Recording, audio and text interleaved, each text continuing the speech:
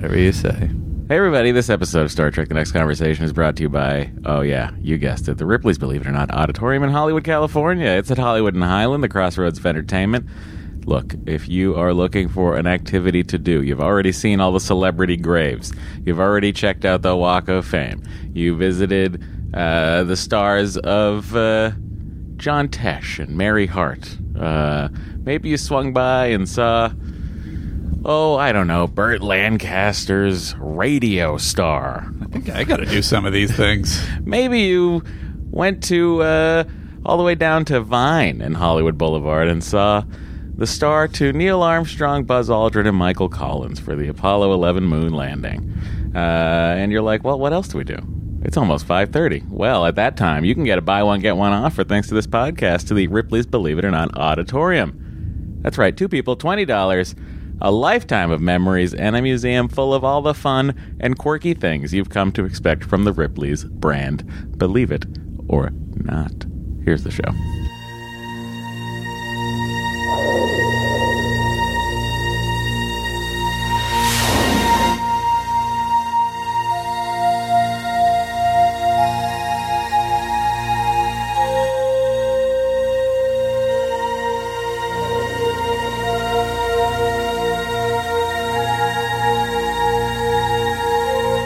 Podcast, The Final Frontier.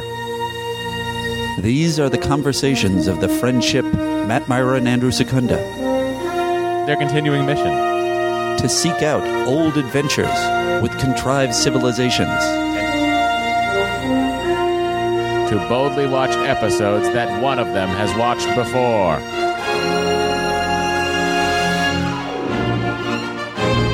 Hey everybody, welcome to Star Trek The Next Conversation. It's the podcast that you love about Star Trek that's hosted by me, Matt, Myra, and Andy.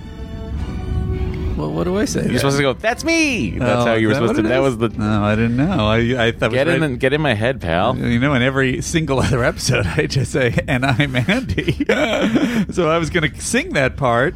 And, I sang. You sang it for me. Well, you were just supposed to be like sort of like the guest on that track, you know? I see. Gotcha. Like Lil like Jon. Rihanna. Yeah, sure. Yeah. You know how guests work on hip-hop on tracks. Just Sure. It could be any track, really. Right. You know, like a John Scofield, Ray Charles album, or a Mark Ronson pop album. You gotta have featurings. Sure. Though Mark Ronson's more of a producer, isn't he? Yes, but all of his, well, not all of his tracks are featuring an artist, but a lot of them are. Sure. Well, they all... Well, when the ones he produces, I'm talking about like the ones that his like the Mark Ronson album. Sure, they all feature an artist, but those are the solo performer, really. Yeah, but it's like Mark Ronson, right? But like it's Mark Ronson is the. That's what I want. I want to be a celebrity producer of something. No, but like, look, this is Mark Ronson, just Mark Ronson. And then like, oh, I need someone to sing. Here's Mark Ronson featuring Lily Allen. I love this song, by the way. Do you hate this song? I have this is a great album. Specifically queued up this song and listened to it. For what? Is this like your sort of Hugh Grant Love Actually moment where you're alone at 10 Downing and you start dancing? Is that what? Maybe. I would. It's usually in the car. Yeah, I enjoy that Lily Allen. I really don't know. What are her other hits? Or does she not have other hits? She does, particularly in the native kingdom. I think that's the gentleman in Game of Thrones' sister. Okay. I want to say his name is Barry Allen, but that's the Flash. I don't remember his name. Prime Flash. Anyway, and I'm Andy. That's me. Perfect. And I'm Andy. I'll just cut that middle part out. All right. So look, Andy, it's finally here. We get to talk about the trailer you watched 93 weeks ago when I accidentally played it. It's true. Redemption. By the way, 2, or you're as I welcome like. to you guys for not having a big break in between seasons this time. They don't know that. What if I didn't put this up this week? Oh, that's true. Well, then if we're having a huge break, then I apologize. Sorry for. I'm planning on getting them out when we can get them out. So we can get it out this week. Let's do it. Sorry. Oh, sorry. Go ahead. Did you have something else you wanted? No, I was going to say to you. I had some sort of thing I was going to say about this episode that was clever, and it was based off of what we had just said, and it was going to be very funny. Trust me. Just trust me on that. We can all close our eyes and imagine that funny thing I said. Oh, man. It would have been great. Too much funny. But in the meantime, listen to this. Matt, would you have them watch this episode? Yeah, it's part 2. Really, those horns really do play well into your natural. Well, that's why I asked for the pause to be placed in. Not the pacing, the down playing. But yeah, me too. Really, it's a really solid episode. Interesting. What? Not a fan? There's just, it's just been. You don't like this one either. No, there's too much Klingons for this guy. No, the Klingon stuff I don't. You can't take it. Again, I don't. As I said, I'm not the biggest fan of Klingon stuff, and when it's done well, it's done well. I think it's done better this week than last week. But my problem is with this whole story is that it feels like a 3-parter. There should have been more. There's like so much stuff that you're like, well, shouldn't we wait? But don't you want to?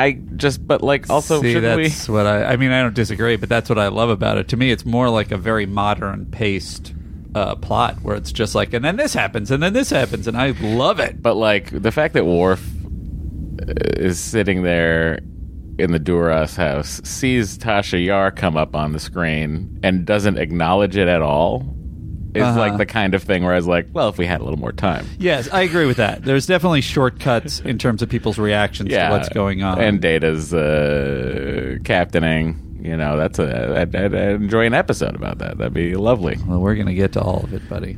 Oh, yeah. I suppose we will. But in the meantime, I guess you people have shit to say, too.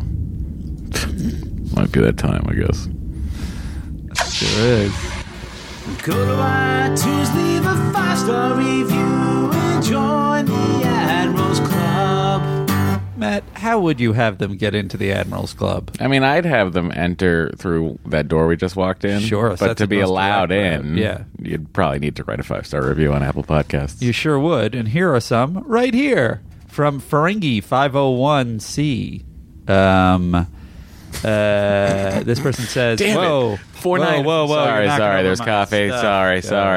I'm not used to having another person in here. You must knocked over a hot coffee. And I knocked over a vintage 60s RCA vacuum tube. It definitely did look like something vintage. It is. Anyway, this person says, this crewman, if you will, says, just last Stardate, I was caught up in a transporter accident and rendered invisible. Luckily for me, Lieutenant Pranksman was listening to the podcast while mopping the holodeck, and I was instantly hooked. Okay.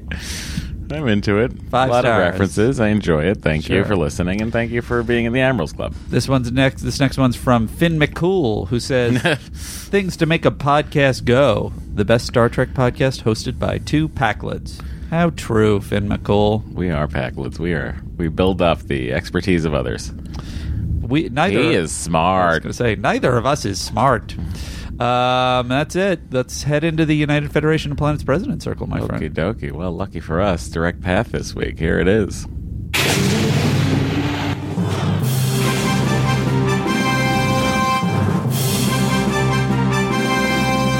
United Federation of Planets President Circle.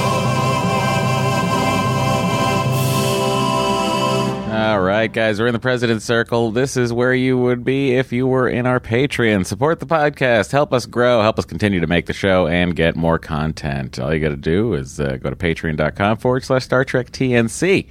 And President's Circle members have the opportunity each week to be awarded the President's Medal. Christopher Pike. Hey, I was gonna fix my my mess up. All right, sorry, go ahead. The President's Club, damn it, I couldn't do it. It was going to be like the President's Medal of Choice, which is the Christopher Pike's Medal of Valor, was how I was going to fix that in my head, but I even said that wrong. Anyway, come by, listen to Andy and I talk about Marvel, listen to us talk about Star Trek Discovery, listen to us talk about the Orville. It's all over there and available for you. And if you sign up, you get the back catalog, so if you want to catch up, might be a good time to do it when this baby comes, and we're putting out, one every other week or so. So, think about it. Anyway. I don't remember what we put up last. We put up another Discovery Iron Man 3. episode. Oh, Iron Man 3. That was what it was. Ooh, that was a good one. Can't be that good. You don't remember it. You would think that, but I don't remember a lot of good things that happened to me because my mind absorbs them. That's why I'm generally unhappy. I like that one person on Twitter agreed with us last week about how terrible we thought last week's episode was for us.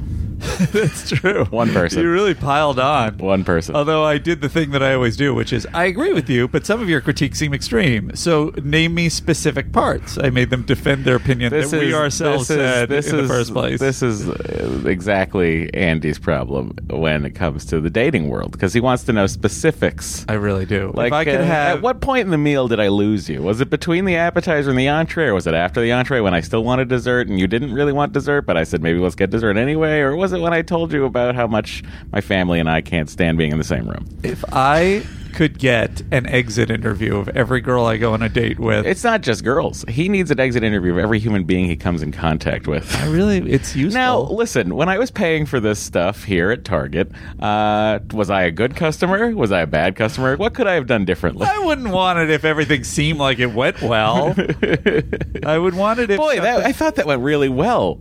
But I hope you agree with me. What do you think? Many of my interactions don't go well. There are various things that seem to go awry in every situation for me. Yeah, so just so you know, if you're going to tweet about the show not being good, just to have a time code ready for Andy. Personally, that'd be great. Been doing this for so many years that I understand that not everything's for everybody, and we do our best. I have been heartened by... Somebody came at me about something recently. I think it was both of us. Did you kill him with kindness? About something. No, I did't. That is what Matt proposes, and That's I'm always move. bad at it. That's my move. I just haven't been on Twitter long in a while. I killed him with questions. It's a different thing. And I kept questioning. Well, yeah, but what time code? Where's the thing you're saying that I did? And I think I successfully dissected their critique. Because I was like, no, that was Matt that said that. I said this. Oh, my God. So now they're mad. You just made someone angry at me instead. And the person did say, you know what, you're right. And it was very satisfying. But you don't get that chance in real life. People just have a bad opinion about me, and then they go on their merry way. Well, I mean, my question to you is that person angry at me for whatever it is that I did? No, I think that he probably just went, great, I hear what you're saying. I'm not listening to this podcast anymore. Oh, no, we lost a listener. No, I think that the person liked us. Meanwhile, back on the President's Circle, what's going on, Andy? Who's getting a Christopher Pike Medal of Valor this week? I'll tell you, our first one's from Lieutenant Geordi is turned on by computers and got syphilis from the Warp Core. Great name. And here she says, TNG went back in time to the late 1800s. Voyager went to the late 1990s. DS9 went to the mid-2000s. What time would you guys like the next-gen crew to visit? If you could write an episode with time travel, where, when, they going? Well, I mean, I guess it would just have to be in recent memory, right? For me, I mean, they've done it. They've done all of them. Right. They went. You know what I'd like? They went back to old school Trek, which is certainly. Here's what I'd like. Yeah. I'd like them to go back in time to actual medieval Europe. Right. Not fake Robin Hood. Not Q's confusing creation of medieval Sherwood, Nottingham. Right. You know what? It's interesting to theorize this because I haven't seen Enterprise, so I don't know how much they get into it. And I guess this was the purpose of First Contact, is that they were going back to the beginning right before warp travel. When does Enterprise happen after that? It's because what I was going to theorize is I think it's like 30. 30, I would say 30 to 50 years. I believe Zefram Cochrane is I guess still old and alive. I would like to see them go back to, like, if the not, actual World War III. if not con time, sort of like with all the eugenics, or maybe just when they're going into space and it's like it really feels like submarines and they're really figuring it out and they're in danger technically. That's sort of what the NX-01 was. That was what it was? Yeah. All right, there you go. I mean, Andy, you could eventually give Enterprise a shot. You might. I can tell you, I don't enjoy find that some theme things song to like about it. that much. I've Look, heard. it's been a long road getting from there to here. I'll tell you that. Next. Don't care for it. Lieutenant J.D. Cohen says, in the Black Hole 1979, which robot is your favorite? Choices include the following. VINCENT. Vincent. Vital information necessary centralized. Is that what it stood for? Man. Necessary dumb. centralized. Played by Roddy McDowell. Wonderful performance. Old B.O.B. Bob. Played by Slim Pickens. I didn't remember Slim Pickens did that voice. That's great. Part of these are me and part of these are him. I hope you can tell which ones are whose. Like the pure joy and excitement is actually from Andy this time. Or Maximilian, the villain's main henchbot. Mine was hands down Maximilian. That was the one that I drew as a kid the most because he was badass and terrifying. Loved it. Any choice? I'm noticing a lot about you. Any opinion? Always the villains. Look, I'm always partial to the Planet of the Apes and Roddy McDowell, so there you go. Vincent. And then the last one is from our last Christopher Pike Medal of Valor awardee is Lieutenant Commander Josh Bald, who with Mike Mann puts out the Face Pod, which is our face group. Which is our Facebook forum, the podcast dedicated to people who are in that forum, and also the recent Make It So podcast, which interviews people from the TNG world, or maybe Star Trek world.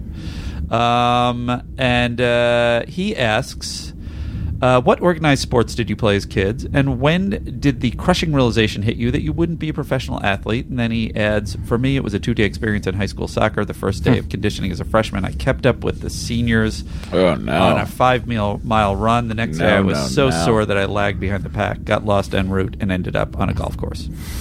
That sounds reasonable. Matt. I played Little League Baseball, and then when I got to high school, I played junior varsity baseball. I played varsity football, and I started the golf team my senior year. Ooh, the golf team. Let's go golfing. I think that would be a nice day for us. I'd be happy to go golfing at some point. You'd be a great golf partner, I imagine. There's a little chit chat. We're drinking. Oh, a little chit chat. The smoking. hot dogs. The hot dogs swinging by. The cigars. Can you say that again? What food? Hut. Yeah, it's a New England I've heard thing. Mike Mitchell do that. Yeah. I was great. I was just a quintessential exceptional athlete until about the age of 11, when you had to start applying yourself, and then it was all over. I never had any illusions. However, I do believe I could have been in the Olympics. Oh no. For badminton. I am an exceptional badminton player and tetherball, but that's not in the Olympics. Look, I can't speak to Andy's badminton skills, so I'm going to take his word for it. And that's it. All right. So, Andy, let's just head on out to that hallway. Okay. As quick as we can. Okay. In order to do that, we're just going to go through this trap door here. Ooh. Which is the old door that I had jerry-rigged into the President's Circle. Interesting. Wow. I love that it's old school, because who knows how long that's been here. I guess technically. Well, I bought it from a junkyard. Oh, interesting. Yeah. And with that, let's open the hail bag. Captain, we are being hailed. Hang on, Andy. Okay. Go ahead. The hail bag is open. Our first is from a frequent writer to the show, Gilbert Kennan, who says, I'm the president. This is long, and this is in reference to a Medal of Valor letter last week, where someone claimed to be sort of at the inception of the I'm the president bit. And he's got some issues. This week, you read a self-attribution of the precursor God, to the I'm the guys. President. Guys, slow it down. Do you want me to continue? I mean, this is the silliest, but It's getting deep. you know what? Because it's minutia and so silly, go for it. And I got all up in arms about the whole thing. I went back and listened, and as often the case... Is he coming to us with some time codes? Good question. No, but he's got lots of actual... I don't want to hear it until there's time codes. All right. He's got quotes? He's got quotes. Let's hear it. I went back and listened, and as is often the case, now understand more about the sequence of events and how they are seen from different perspectives. Interesting. It's kind of a Rashomon situation. I will recount the events. You two inducted a new admiral who also claimed the title Lord and discussed whether it was better to say Admiral Lord or Lord Admiral. Lord Reginald Pennybottom, I assume he's referring to. Then, no, I think it was... I don't know. I'm not even going to get involved with what it was. He said he's a bunch of stuff about it. Then Yeah. Secunda said, that is a question. Somebody asked us who is both in the President's Circle and in the Admirals Club if they are an Admiral President or a President Admiral. Matt shot down the title of President for the President's Circle members and then said, oh, well, this was something. This was a question. If you feel like they're just guests of the President...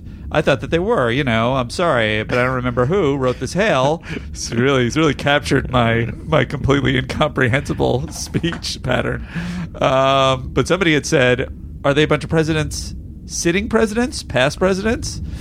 I wrote the hail about sitting and past presidents as a question to try and clear up the apostrophe situation with the name of the President's Circle. I can now see the several claims that might be made on this, and as I don't really want to own the credit outside my personal acquaintances, I won't press my claim here. In the end, I think that this was a problem which was going to surface itself, and the character was a creation.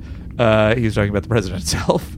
I'm the President, which seems to have happened independently of these hails. So, Andy, unless you have additional information to add, you should take all the credit for such a delightful gag, which you don't do nearly enough. Oh, that's so true, Gilbert. Thank you so much. Thank you for the show, and I forgive you for the rest of your work. It's so clear why he wanted Gilbert. to read this. He just needed the validation. I don't remember the nice things that are said. There's when you say I'm the president, right? I picture someone who looks like a combination of Trade Federation alien, right, and the president of the Federation in Deep Space Nine time, who you'll eventually see. Now which one of those is the one with the Fu Manchu white mustache? Well, that is from Star Trek 6. Oh, is that the president in Star Trek Yeah. 6? That's what people usually send me a picture of, but people have sent other things too. Yeah. Other variations. And if you would like to send in your perspective, Who do you think is the president? of I'm the president, that gentleman looks like, please do. And you know what? Someday it's going to go up on our Instagram, which is Star Trek TNC, at Star Trek TNC on Instagram. I've had the reins for a while and haven't touched them. The next one is ASSSA Jingle from Pamela Corky. Who says, hi, Matt and Andy. Love you guys. Love the podcast. I thought this needed to exist. Did I already read this? I didn't do a theme for the Andy Secunda School specific acting, did I? No. I hope Andy is pleased with my performance. Well, we did have Nacho sent in last week. We played some of Nacho's new jingles. Right, but they were not this, I don't believe. They definitely weren't. Whatever, I'll just play it. There you go. I learned everything I know from his wise tutelage. Kisses, Lieutenant to Pamela. I don't know if she's officially a lieutenant from the Patreon. That's how you get your title. So may just be a casual. She could be a lieutenant outside of the Federation. Oh yeah, if you're a legitimate lieutenant in the real world, that probably trumps everything. Anyway, here's the jingle. The Andy Secunda School of Specific Acting. That's fantastic. Oh, that is fantastic. Really nice. That's really nice production design. That is on VHS quality right Pamela. there, and exactly what I picture. It's perfect. That's great. And that, my friend, is the Hail Bag. Rating frequencies closed, sir. It's the last time she ever said that. Until she went to Romulus and probably said it again. Yeah. Send us one of... What's this character's name? Sela doing the Hellback. Sela Yar. So damn Sela weird. Ward Yar. Would have been more interesting, I think, had Tasha Yar been alive and old. Don't you think so? Instead of like writing the character out of that timeline entirely by having her killed when she was pissed off. Well, who was pissed off? What are you talking about? Are you saying that she would be? I mean, she would have. No. It'd be it would be an interesting thing to see in a scene, and wouldn't you have liked that? Oh, you're saying you're saying in addition to Sela. Yeah. Oh, yeah, definitely. I agree. 100%. I think instead of writing the character out, they should have left the door open. Yeah, I agree. So that's all I'll say about that, Andy. It's so hard to get you to understand my words sometimes. That's my fault. Oh, sorry. It's season 5, everybody. Episode 1. It's Redemption. Part 2. This is amazing that we're here. We're one episode away from Darmok. We're 2 episodes away from Andy's favorite episode, Ensign Row. Oh, boy. I said, oh, boy. Oh, Borg. All right, so look. I can't wait to... There's a lot of episodes here in this season that I'm very interested in Andy's opinion on. Oh. Up to and including... If you like my opinion on Next Generation, you are listening to the right podcast. There's a lot of really... Oh, my God. We're getting Unification. What do you think? Unification 1 and 2, yeah. The Game. Oh, The Game. Disaster. I mean, come on. Darmok, of course. None of these titles suggest in any way, other than Unification, which I assume is about the Borg and the humanity becoming one. Yeah, that's probably it. It'll probably be that one. This aired the week of September 23rd, 1991, Andy. Redemption, Part The Deuce. Let me tell you what was going on this day in Trek history, my friend. I Adore Me Amore by Color Me Bad led the U.S. pop charts. Well, in the U.K., Everything I Do It For You by Bryan Adams was preferred. And Sexton by Diane Wood Middlebrook was a bestseller. And Freddy's Dead, The Final Nightmare, led the box office for a second consecutive week. Summer blockbuster Terminator 2 held the number 4 spot in its 12th week of release. Yeah. And would eventually cross over $200 million domestically. Remember when $200 million was a lot for a blockbuster? Huge. That was a huge amount of money. Wizard Magazine #1 is released and will become a mainstay of comic collectors for the next 20 years. Interesting. I've had quite a few Wizards in my day. It's interesting that was that late. I guess I had a different version. Comic... I don't know what it's called. Inspectors from a United Nations Special Commission discover secret Iraqi documents in Baghdad detailing plans to make nuclear weapons. But the Iraqi army forcibly removed the documents from the inspectors. Due to the state of Kentucky's new trademark of its name, Kentucky Fried Chicken officially changes its name to KFC. And Time Magazine's cover featured a portrait of the tribesmen from Papua New Guinea with the caption, "Lost tribes, lost knowledge. When native cultures disappear, so does a trove of scientific and medical wisdom." Oh, wow, that's depressing. I've always thought about that, mostly as I want to do. I've thought about lost civilizations and knowledge in reference to food.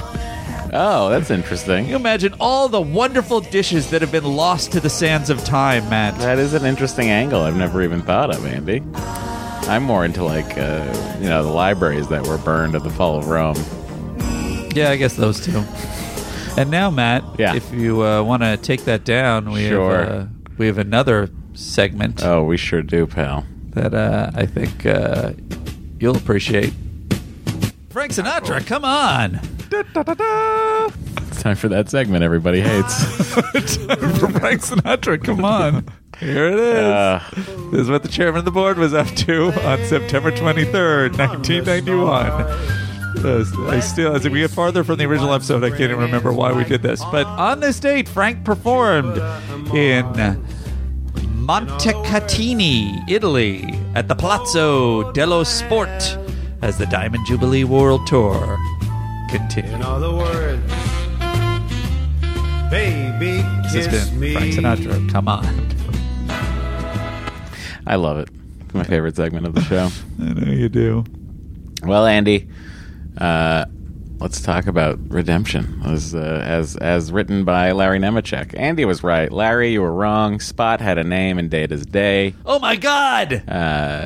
Twitter was there. I hopefully covered myself enough to say that this is what Larry Nemechek is saying. I'm not saying this. Oh my God! I beat Dr. Trek! Ha-ha! Secunda! That is the hugest. This is a first time around. Suck it, Nemechek. This is also not surprising. It was in reference to a cat, Andy. So I don't. You can write it off any way you want. You had the edge. I beat him. You had the edge with going with all of the Trekkies out there. Secunda is the one that beat Dr. Trek himself. And this is why Andy wonders why I won't turn his microphone up more. Oh, you're so right. We had a long argument before. I was like, I still feel like I don't sound loud enough. And he's like, but you're going to get animated. You were hitting the red every time in that. Oh, wow. I hope I didn't blow my moment of victory. You were okay. Out. You were okay. Because I had the volume at the correct level. Oh, my God. I'm so excited. There you go. Big day for Andy and a bigger day for this podcast because it's Redemption Part 2, directed by David Carson and written by Ronald D. Moore. I mean, come on, Matt. This guy's an expert. Look. This guy's dedicated his whole life to it. As Larry would say, he didn't get to make all the revisions he would have liked to this book. Yeah, you were going to go back and fix the cat part? I don't think so, Nemechek. By the way, Nemechek and I have exchanged DMs. He's a very nice gentleman, and we support everything that he does. Look, we credit him every week. The man has made the companion. Yeah. And we hope that this podcast is just the supplement to that companion. You know, if they were still making CDs, imagine if they sent out this book with a 700 CD set of this podcast. Yeah. Because, you know, each what is it, 80 minutes? On a CD? I don't know. I don't remember. It's supposed to be the length of the Sony guy's favorite classical music piece. Like really? That's like how they determine the length. That's hilarious. CD audio length. Yeah. I mean, they had the standard, guys. This is more of the 80 minutes. So if you could imagine, each episode of this podcast would need at least 3 CDs. At least. Wow. At least. So there you go. I'm really excited about that knowledge, and for some reason that's in my head, that 80 minutes and why. Anyway, look, guys, back to this. Having made good on his decision to leave Starfleet and fight at Gowron's side in the Klingon Civil War, Worf begins to suspect Romulan involvement in the conflict when Duras' faction remains strong despite the loss of most of its weaponry to raids. Picard finally decides to cast aside his non-interventionist stance. He advocates exposing Romulan support of the rebellious clan because a Duras victory would pose a threat to the Federation-Klingon alliance. After winning approval for his non-aggressive blockade, Picard deploys the fleet along the neutral zone. His crew spreads out to lead a task force. The starships are joined with an active tachyon web. Worf is kidnapped and tortured. Data faces his own test of command before a skeptical crew. He finally wins them over when his apparent disobedience to Picard helps plug a hole in the Federation's defenses the Romulans were about to exploit. Exposed, the Romulans withdraw, leaving the Duras sisters helpless. They flee, leaving Toral behind as Gowron at last assumes leadership of his empire. Worf, realizing he belongs to 2 cultures, decides his place is aboard the Enterprise. Picard and crew are left to wonder how the late Tasha Yar would have borne Sela, the half-human Romulan commander said to be Tasha's daughter, who led the operation. The end of the story. Yeah. Now, I mean, look, it's not the world's longest episode, but I feel like it should have been longer. I'm going to be honest with you. I feel like there's so much in here. Yeah. That just never got... it's what do you valid. say? What are the words I'm looking for? It never got it to do. It's never got the time, the space. We never got to savor the individual things. You don't have a problem with the individual moves that are made. No. You just feel like you would have liked to see I would have liked a little more time. Maybe I liked it so much that I wish I had more. I would be 100% on board for a 3-parter. I think everything that happens in these episodes is great. So we come in on Worf in the midst of battle with his brother as the captain. So may I say just right off the top, Worf, with all of his experience, and he's the older brother, we're not going to be able to see, like, they put Worf in the same position on this Klingon ship that he is in the Enterprise, where now Curran is saying no to him. Like, just put the guy in charge. He's in a Klingon ship now. Let's watch him kick ass. It's like the writers, I don't know, they begrudge him being awesome.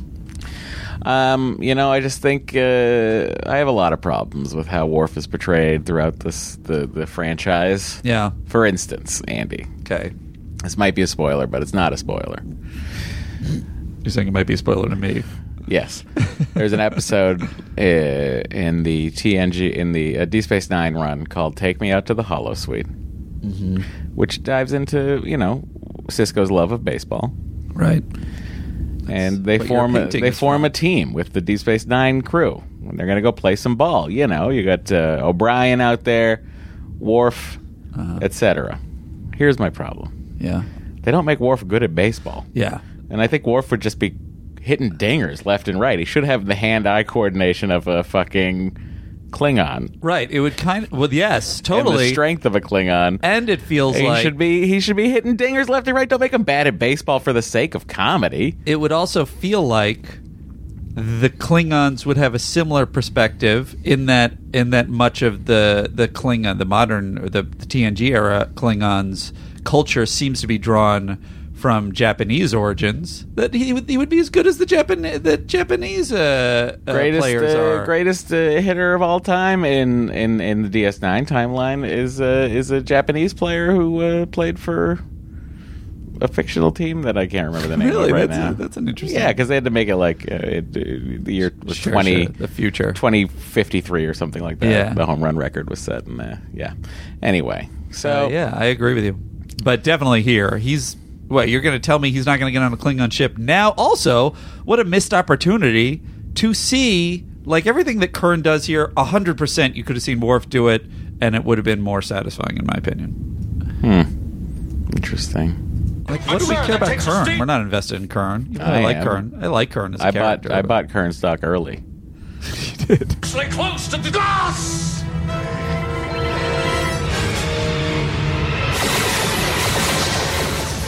Lot of phaser fire. We will reach the boat sphere in 30 seconds.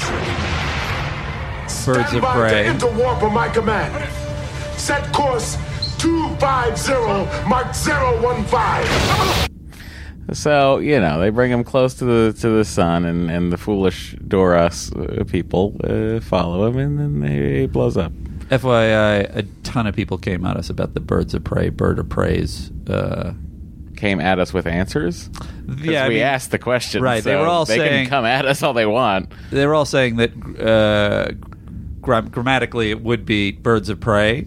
But I maintain... No, it shouldn't... Well, I'm saying it shouldn't be. So, but anyway, go ahead. I think I'm with you. What's your explanation? Because the proper title of the ship... That's what I say. It should be in quotes. Right, exactly. It's a Bird of Prey. It's one title. It's the Bird of Prey. Because it's not like they have, like... I will say this is going to drive people insane because they came at us so hard. You can come at me all you want, you motherfuckers. It's not like they had the Bird of Prey and the Cat of Prey and the Donkey of Prey. It wasn't like the Of Prey line. Yeah. Do you know what I mean? Yeah. Which, if it was the Of Prey line, yeah, then I would be very happy to say Birds of Prey. Yeah. But it is the Bird of Prey. Yep. You know what I mean? And of course, you know what I mean. I do. You agree. Yeah, and someone's is quoting like, "Look, it's Birds of Prey," and then has a wiki to Birds of Prey from Richard Firth. And who's Richard Firth? Is this like an author who wrote some sort of book about? Please specifically be talking about Star Trek. No, yeah. Okay, good. Because Richard Firth is the fan that wrote it to us. Because look, I will buy 1,000% that in nature, yeah, it's multiple Birds of Prey. Yeah. For instance, Andy, one of the weapons expert challenges in Red Dead Redemption is to kill 3 birds of prey with a tomahawk. Right. I'm with you, my friend. Which is correct. But outside of that, let's say there was an animal out there called one person. Hang on, let me just finish this thought. Go ahead. So I can just really get that. I'm really amped up about this. No, I'm with you. I'm amped up too. One guy even, it's a friend of yours. I don't remember his name. And you know what? I'm not going to frickin' dig it up. It's probably Dave Amiot. Yeah, that's all Dave Amiot does is said, "Oh, you guys are professional writers. You know what? Screw you, pal. Could be either thing." Wait. Regarding Birds of Prey, yeah, Dave Amiot, I will fucking fight you on this to the end of time because it is the full title. That's what I say. It's the full title of the name of the ship is the Bird of Prey. This is how you unite Matt and I. You come at both of us. I am 100% with him. It's crazy, Talk. You're all crazy. These are all incoming messages, so I'm just going to play this. Oh no, Captain, incoming message. And here's someone says this is from Brandon Davis. It says, "And you thought did for anyone sure write in agreeing with us? No, we are so wrong. No, I think that most people said that we were wrong. Almost everyone said that we were wrong. Okay, that's fair. Thought for sure you guys would bring up fingerprints, Geordie's fingerprints. Oh, this is a different thing. Also, when Worf says birds of prey, that is correct. How so? It works the same with military rank when you pluralize some ranks. Sergeant's major is the plural of sergeant major. It's weird at first, but it is correct. But that is not a rank. No, that's not the same thing. And that is Lieutenant Brandon Davis, who's a President's Circle member. Thank you for your support. Here's what I'm saying to you. It's not as though there is a first bird, a bird major, a bird of prey. This is what I'm saying to you all. Listen to me. You are correct about Sergeant's major. Okay? First sergeant, master sergeant, whatever you want to say. That is because there are multiple types of sergeants. Mm-hmm. In Klingon, as far as we have seen, in Star Trek The Next Generation, the Klingons have one type of ship that has Bird of Prey in the title. There aren't multiple birds. This isn't a Klingon attack bird off the port bow. It's a Bird of Prey, an attack cruiser. I can go on and on, but I can't because I can't remember any other names of ships. Battle cruiser, there's another one. So what I'm saying to you all is they have named the ship the Bird of Prey. I'm with Matt on this, guys. I don't know what to tell you. It's like if the USS Galaxy, the USS Enterprise D, and the USS York dropped out of warp. Yeah. And I said, there are two galaxies of Starship, and there's 3 galaxies of Starship dropping out of warp, sir. What? Matt, I've never felt so close to you as I do right now. I just, and slow down, Dave Amiot. We don't have to do something wrong every week. This is a theme song for Matt, because Andy has way too many. You should have gotten a more heroic theme, but that's the only one I have. But this guy, I'm with him. He's right. But that's just in this is the only instance in which I'm talking about pluralizing of birds. Yeah, that's all. That's all I'm saying. That's all Andy is saying, and I feel so dumb for having wasted 6 minutes on that. Here's another one I can play. Matt's standard defense. That's probably the most appropriate use we've ever had of that one. Anyway, no, because you rarely agree with me when I'm on my standard defense. I guess. Well, I don't have to agree with you for it to be a standard. Yeah, but now defense. you agree, so it should be like more trumpety.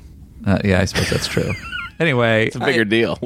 I have so much pride in you, in that they're going to be so mad that we're agreeing. Care. It's like, guys, I have so much pride. It's such a swell of pride for this gentleman, and I totally agree. And I guess this is how unentertaining this podcast would be if we agreed all the time. I'm not saying. Look, for instance, I have 3 pairs of this shoe, Andy.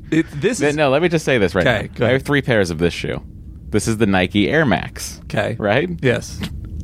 I don't say I have 3 Nikes Air Max. Right. Anyway, that's going sort of against the grain of what I'm saying, but if the shoe is Bird of Prey, it would also be 2 shoes, by the way. Yeah.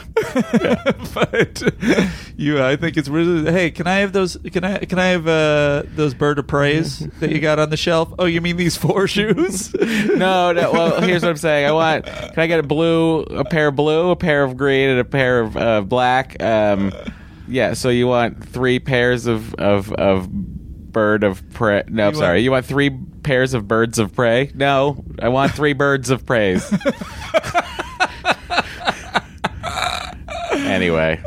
Anyway, bottom line, the Bird of Preys are such a cool ship. I'm gonna have to Or such cool ships. That I said wrong. I'm gonna have to start the actual discussion of the episode at this moment and not the previous. What do you mean? This is part of the thing. We saw the Bird of Preys and then we commented on the Bird of Preys. Captain's log, stardate 45020.4. By the way, it opens with a huge Klingon fight. So awesome. The opportunity to make a proposal to Fleet Admiral Shanti. There have been 3 major engagements in the past 2 weeks, all of them won by ships loyal to the Duras family. None of which is our concern, Jean-Luc. The Klingon Civil War is by definition an internal matter of the Empire. Agreed. But if the Duras are being aided by the Romulans, it becomes very much our concern. The Romulans have been attempting to destroy the Klingon Federation. I you never really see. I'm sorry, I almost knocked Andy's coffee over again. You never really see admirals refer to captains by their rank and last name. It's always it's caught around the thing. Okay. As referring to Andy about moving a table, it's a whole thing. I just had to stop it before it got weird. They're always like Jean-Luc. Yeah. They're always saying first names. Jim. Right. Jim, listen. But he calls them Admiral generally. Yeah, but I'm just I'm the trope of... Right. You're high ranking. We're friends. Yeah. That trope I'm a little over. Yeah, I'm with you. Side note, is this the first time, it probably isn't, that we have seen an African American woman be an admiral in Star Trek? I don't think so. No? All right. But if you'd like it to be. I was going to give a little hat tip. Last 20 years. And at the same time, the Duras have been secretly conspiring with the Romulans. Doesn't it strike you as odd that the Duras are able to field such an overpowering force against Gowron that they outmatch him at almost every turn? Some would call it good leadership. And some would say that they must be getting help. The Romulans are prepared to take enormous risks to gain any advantage over the Federation. Can we seriously believe that now, with the future of the Klingon Empire in the balance, they are content to stand by and watch? What do I Riker standing in this meeting? What is it you propose, doesn't want to sit. Captain? We must stop the flow of supplies and equipment to the Duras from the Romulans. Right? Is that what I'm supposed to say? What I propose is that we send a fleet to the Romulan-Klingon border. I think he's going to be like, I am killing it in this meeting. We'll be in a position. I mean, he says as much. His only line in the scene is to just go, way to go. Yep. Nice job, Captain. Meow. To expose any Romulan supplies that attempt to cross the border. A blockade? Exactly. But how will you overcome the Romulan cloaking device? Is this also a different has developed a admiral outfit? Should nullify that advantage. No, it's been this. That's been the standard for we'll send ladies. Out an active tack. No, for everyone. Oh, okay. There's an admiral to her right. Is in the same uniform, correct? Well, am I crazy? I feel like it's different than the other blockading ships. Now, in theory, any cloaked vessel that attempts to pass between our ships must cross that beam and be detected. You're right. I'll have to clear this with the Federation Council. In the meantime, assemble your fleet, Captain. Good, I gotta go. Good specific acting by that guy, I'll tell you. Nicely done. I hope we know what we're doing. So do I, number one. That guy just sat there with his arm... Hang on. The Andy Secunda School of Specific Acting.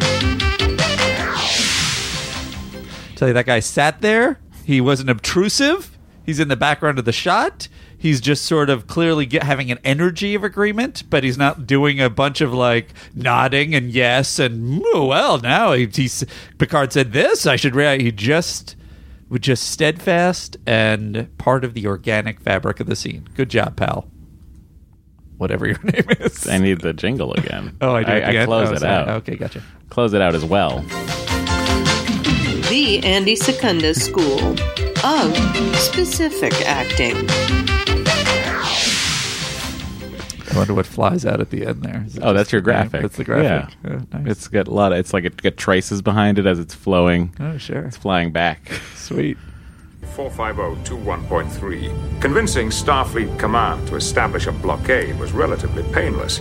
Implementing that plan is proving more troublesome. Starfleet is stretched pretty thin across this quadrant. They're only about 12 I'm handing you this pad. It says 12 on it. ships within a day's That is a travel 12. distance. The only other ships available are either in space dock for repairs or still under construction. Well, that means they're not available, Geordi. God, Riker, I told you to get him out of my face. It makes some valid points. We could probably scare up 7, maybe 8 more ships. Miss LaForge, can you implement your tachyon detection grid with 20 ships? No. It's possible. But the more ships, the bigger the net we can throw. All right. I want to add the Tiananmen, the Sutherland, and the Hermes, whether the art superintendent I want to be says on the they're ready or Hermes. not. The Hermes. Must be a lot of nice scarves on that ship, huh, Matt? I like the, a lot of fancy, very expensive scarves. Yeah. I like that he's referring to the yard superintendent. The shipyard superintendent. Come on. That's my kind of specific protocol. Is I only have a vaguely in my head, is that what, what's his face was from DS9?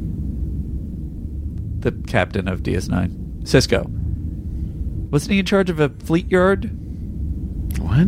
I thought he was in charge of the space station? Planitia. Oh, this is the space station. This is not. This is a shipyard he's referring to. Wasn't Utopia Planitia a shipyard? Utopia Planitia was a ship development facility. Aren't they usually built back on Earth? I don't know. Or above Earth? Well, no, not on Earth unless you're in 2009's Star Trek version. This is pointless. It is pointless. I'm sorry. I apologize. Well, you know what? I bet there's a real answer, and Dave Amiot will let us know.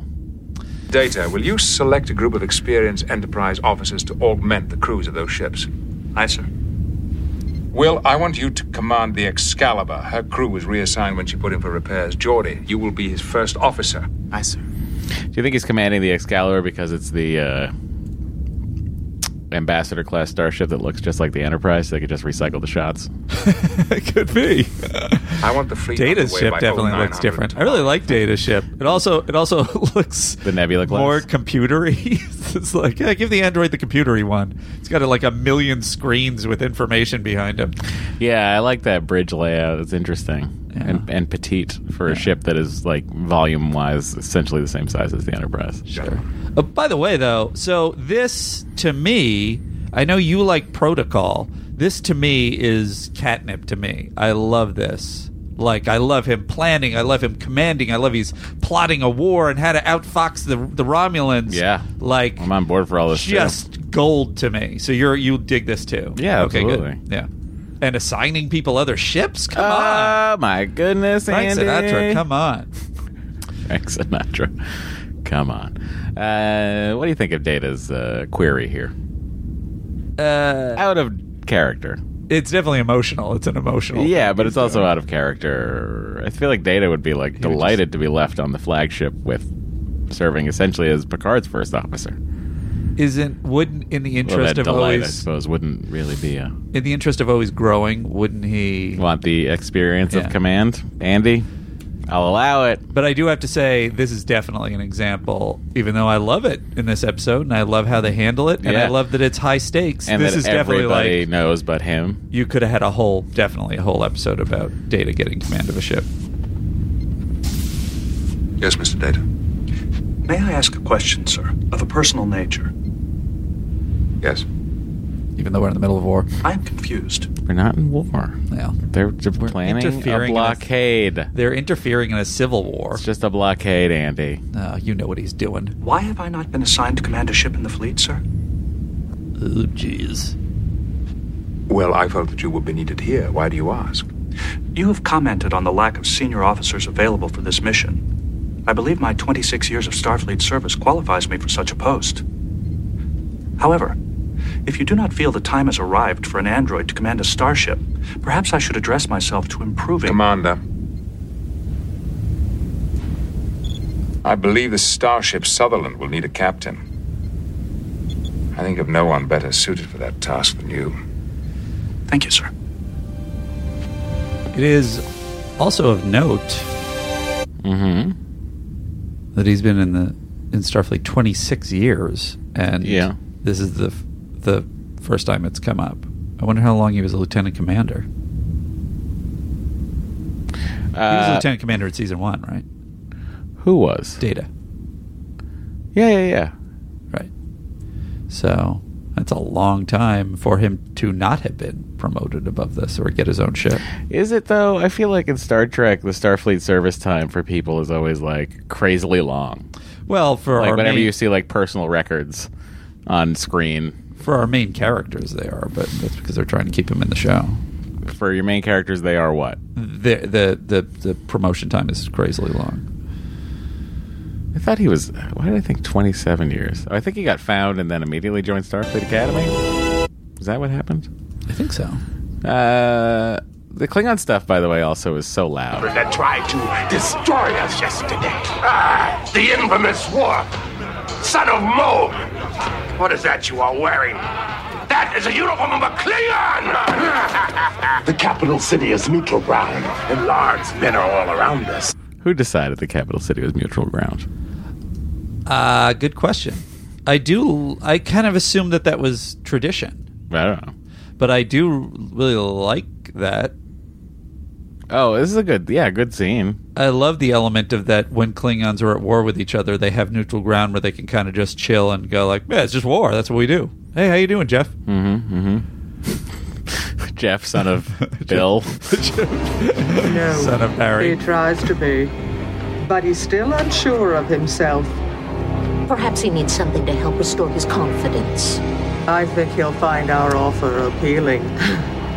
I'll make sure he does. These characters are the best. They're funny. They're well performed. It's just they should have made them. I hope they come back a lot because they're just great. They're so funny and evil and conniving.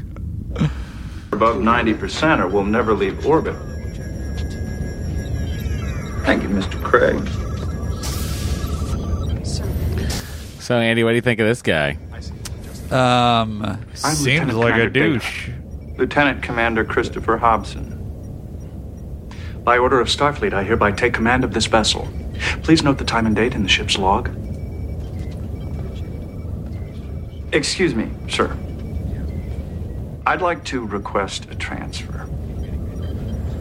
May I ask what? I don't believe I'd be a good first officer for you.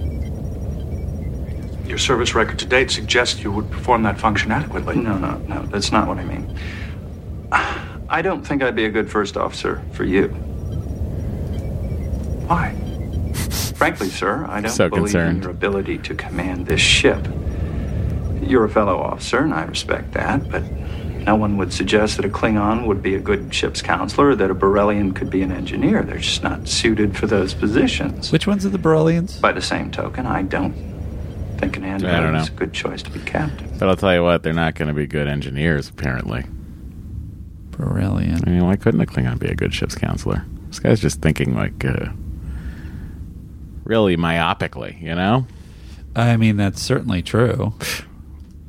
Borellian. Borellians have had a reputation for being very inept in dealing. I think this is just it's just from the one episode. It's like I could write this. You know what I mean? It's so funny to me whenever I do that. It's true. Same thing you're doing right now, which is going to Memory Alpha to be like, well, why would they say that about them? Let me go find out more about them on Memory Alpha. And then you look up Memory Alpha's entry, and it is just based on this one reference to it. Yep. It's Galorndon Core all over again, Andy. Let's develop the Borellians. Maybe the Borellians had a dealings at Galorndon Core. I know this guy, by the way. Oh, whoa! From something big? I don't know what I know him from. I know him from something big, though. And his name is Timothy Carhart. And I'm sorry, I had a busy day. It's tough, guys. It's tough. I got a lot of stuff. Andy had to be somewhere at noon today. I'm just going to play. Do you know him from Roseanne? Do you know him from Frasier? Do you know him from he was Mad Men? He was a violinist in Ghostbusters too. I don't even remember a violinist. You? He's the violinist when when Peter goes to Lincoln Center, and he is standing with Sigourney Weaver. He's putting nose spray up his nose. No, that's not him, is he? Yeah, I don't think that's him. That's him. The one who's like sort of snottily looking at him. Yes. Anyway. Secunda's claim to fame. I know him from something big. It's very disconcerting to hear my own voice like that. Well, I would know him from that. You would know him from that, but that's not where you know him from. He's in Desperately Seeking Susan, which I also would know, but I don't remember him from that. Oh, he's going to play it. No, it's right before just that. Talk. Don't worry about what's happening up here until do it to me constantly. Until I cue you in here. All right. Trying to find the right clip. That's the problem. All right. There he is.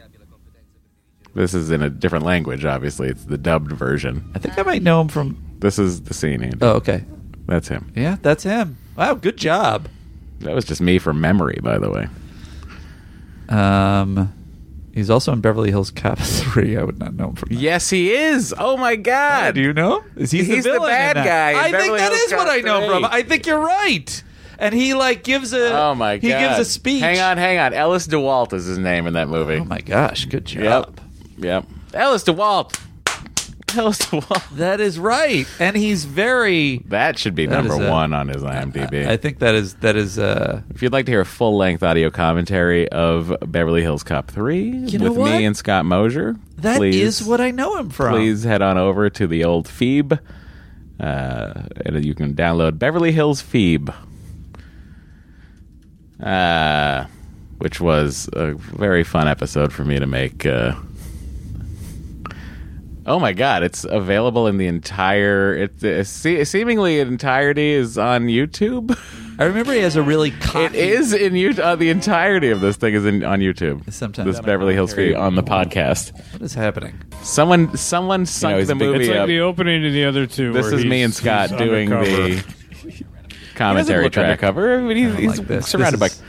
This is like Matt playing, like if we were going out, he was playing like an excerpt of another relationship, like from a date that is or something. So, hey, you know what? I've been good on dates. Here, listen to this. That's so crazy. Oh, that was Andy Daly. I'll turn that off too. Oh, Jesus Christ. What are you doing to me? No, I got no issue with Andy Daly. Just say Andy, with anyone named Andy, he has real problems. He was so happy when Andy Rooney finally died. Finally clearing some of the Andy space. Now Andy can be the Andy that notices things. In the bandwidth. Arrive in due course. The Federation fleet has left Starbase 234. They've set course for Klingon territory. How many? At least 20 starships. Who is commanding this fleet? Picard. What does it mean? Is the Federation going to enter the war? Should we attack them before they get here? Silence the child or send him away. I like the kid, too. Taral. I really like the kid too. That he's just always saying the wrong thing loudly. And just shut him. Somebody shut him up. Jesus Christ. He's like a Klingon staff writer. Have all a staff writer. Here's it. Well, I'm really theme crazy today. Here you go. Inside Baseball with Matt, Andy, and Captain Sisko. It's appropriate because of the recent reference to it. Staff writer, usually when you're first in, this first time you've had a job. Let's clarify. Yes. Staff writers in scripted. When you're on a late night show, everybody's a staff writer. That's fair. Yeah. And usually some of them can be there for years, writer, and they're veterans. Yeah. If you're not a veteran, it's your first job. You're also what they call a baby writer, and you're beginning, and you're a staff writer. You will often kind of be loud and not be listening to the flow of the room, and you'll spout off a lot of opinions, and you'll critique other people's work without having solutions, and and generally disrupt the flow, just like Toral is doing here. There you go. And it's real funny to me because I'm not in a writer's room with them. regroup now. We destroyed their supply bases in that sector 3 weeks ago. How can they continue to fight? Well, sir, that was nearly a month. Maybe they have better leaders. Oh, no. Coolidge gets a big appearance here, coming out of the darkness when none of us knew who he is. I say you have failed as our leader, Gowron. The meals prepared have been terrible. I feel like I know him from something big. Jordan, you want to... No. It's okay, Andy. Don't worry about it. Jordan Lund. I don't know him. I read a thing about this is makeup. a great... I just want to say this is a great shot of Gowron coming off the throne. Definitely. I love the set. I really love the set design in this. Gowron, played by... Who was it? Robert O'Reilly. I read a thing that he was in the makeup chair. And the makeup gentleman, he just bugged his eyes out at one point. And he's like, you should do that as much as you possibly can. And he made that the whole character. Whoa. I never really thought about that as the whole character. I feel like people really comment on it a lot and things people have sent us. No time and for in this. our We must make Facebook. plans. Why? I don't know. Do people have a problem with it? Should we fight them for Gowron's honor? I don't dispute that. I think his eyes are very characteristic. Yeah, but, in a Marty Feldman kind of way. But not. We'll put ourselves like a... Fair. Marty Feldman leaned into it a lot. That's fair. The enemy is the Duras. We are... I love how there's a whole room of Klingons now not listening to him. I know. It's so true. But also, side note, I don't know if I've raised this before. I'd like it raised one more time, please. How has the Klingon Empire become a superpower? They're in just constant disarray. They're fighting with each other. They don't value science. Look, we are spending so much time with the military branch of the Klingons. There are Klingon scientists I out there, see. I see. So this is like on Planet of the Apes when there's the scientists and then there's it is in a the way. gorillas. But the gorillas. I think the gorillas are mostly the warriors and the chimpanzees are mostly the scientists. Oh, that's my memory anyway. Memories of the apes on Earth. I spoiled Planet of the Apes. If you haven't seen the Charlton Heston version. Oh, wait, is it different in the new version? No, I think it is. I think it's he Earth. knows. I think he knows it's Earth, and then something different happens. Oh, I don't want to spoil the end. I'm confused. I think it's a little... What are you talking? You're talking about the Mark Wahlberg You're talking version? about that's the second. That's the first remake. Then there's the second remake. I haven't seen the second remake. I've heard great things about it. Oh, you haven't seen it either? I haven't seen Matt. it. Nope. Come on, let's do it for the Patreon. No, I'd rather not. Oh. Meanwhile, Deanna Troi finally showed up. Signal the fleet to maintain yellow Seriously. alert until further notice. Aye, sir. Begin long-range scans of the Romulan border. I love Chief O'Brien. I'm so happy he's back. No uncloaked ships within sensor Oops. range. A few subspace anomalies, but nothing firm. Those anomalies could be cloaked ships. Could be, sir. Open the channel to the Excalibur. That's a handle when you're being shot down, Worf. Yeah. Yeah, I agree with you. That's also a way we could go with that. Riker here. Deploy the fleet, Will. It's time to spread our net. Yes, sir. Nice. Look at that big old sensor array up top. We've arrived at the Isn't that designated usually a science coordinates, ship? Captain. All stop. That is what I know him from. It's so amazing. Good job, everybody. Starboard power coupling is overloaded. We've got a radiation leak on decks 10 through 12. Why are the backups not functioning? There wasn't enough time to test all the backups before we left the yard. Terry, I want you down in engineering working on a new coupling. What a douchebag. You've taken the phaser and torpedo control units offline. Keith, you and I will start bringing Mr. the Hobson, it is inappropriate for you to determine a course of action without consulting your commanding officer. I was trying to safeguard the lives of people on those decks. But you're right. Relay those orders, everyone. Do you think it's purely ego from this guy? No, I think it's a sort of robot racism.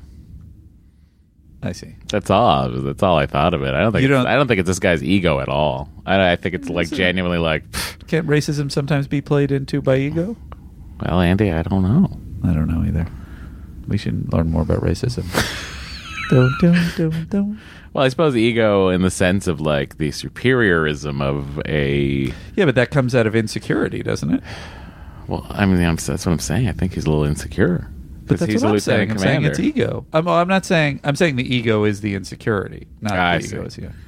Well, I'm just saying he's a reverse Geordie. Is it? He hates machines. Bird of prey or birds of prey? Birds of prey. Is it Nebula's class? Or is it Nebula class ships? Nice, pal. Look at all those. Oh, look at all those Constitutions class. Fuck you all. Andy and I are right. If you think we're wrong, you come find us on the internet, not in real life. We'll be very nice to you anyway. But seriously, get the hell out of here. Are you guys podcasts listener? What should we do, sir? You will take the phaser and torpedo units offline and begin repairs of the starboard power coupling. Thank you, sir. You're welcome. You heard the captain, everyone. Captain, he spits it out. Axel Foley was right to take this guy down. If that's what happens at the end of Beverly Hills 3. Oh, of course. Come on, man. I assume so. Data. I love data. I do love that movie. The Beverly Hills Cop 3? I love it for the reason there was a particular time in my life, I guess when that movie came out. What year did that movie come out? 93, I'll guess, something like that. It was definitely late. It was one of those movies that was like just constantly playing on Showtime. Yeah. And I saw it probably 20 times. And then I had a fondness for it. I could not get there. I love it. Rough. 1994. And FYI, this guy was also in a Frasier. Yes. As Mr. Grant in Some Assembly Required. So let me just now say that, 94, I was 11. Yeah. So crazy for a 11 or 12-year-old to like a Beverly Hills Cop that takes place at a theme park. Come on, Andy. What couldn't I love about it? It's a great concept. I'm not complaining about that. Execution is also great. No. Okay. Speaking of execution, it's time for Geordie and a lot of screens Riker on the Excalibur. Yay. Mr. LaForge, how long do you think it will take the Romulans to detect the tachyon field? I don't know, sir, but we're not going to a close-up because this set wasn't finished. Romulan sensors are as good as ours. Very well. Energize the network. Love it. So cool. If only there was some way to get around it. FYI, yes. Good. Love seeing O'Brien at Tactical. I agree. Whenever he's up there, it's always he'd be a great tactical guy. He's got to have fast hands to run running the transporter. Look, Chief O'Brien is just one of the great chiefs. You know. Yeah. Chief Wahoo, Chief O'Brien. This is upsetting. I'm upset for both of us now. This is exactly what got us a hate tweet last week. Just the silliness with word association. You're using the beams as a detection. Here's what always bothers me about Seal, a great commander, by the way. 3-dimensional space.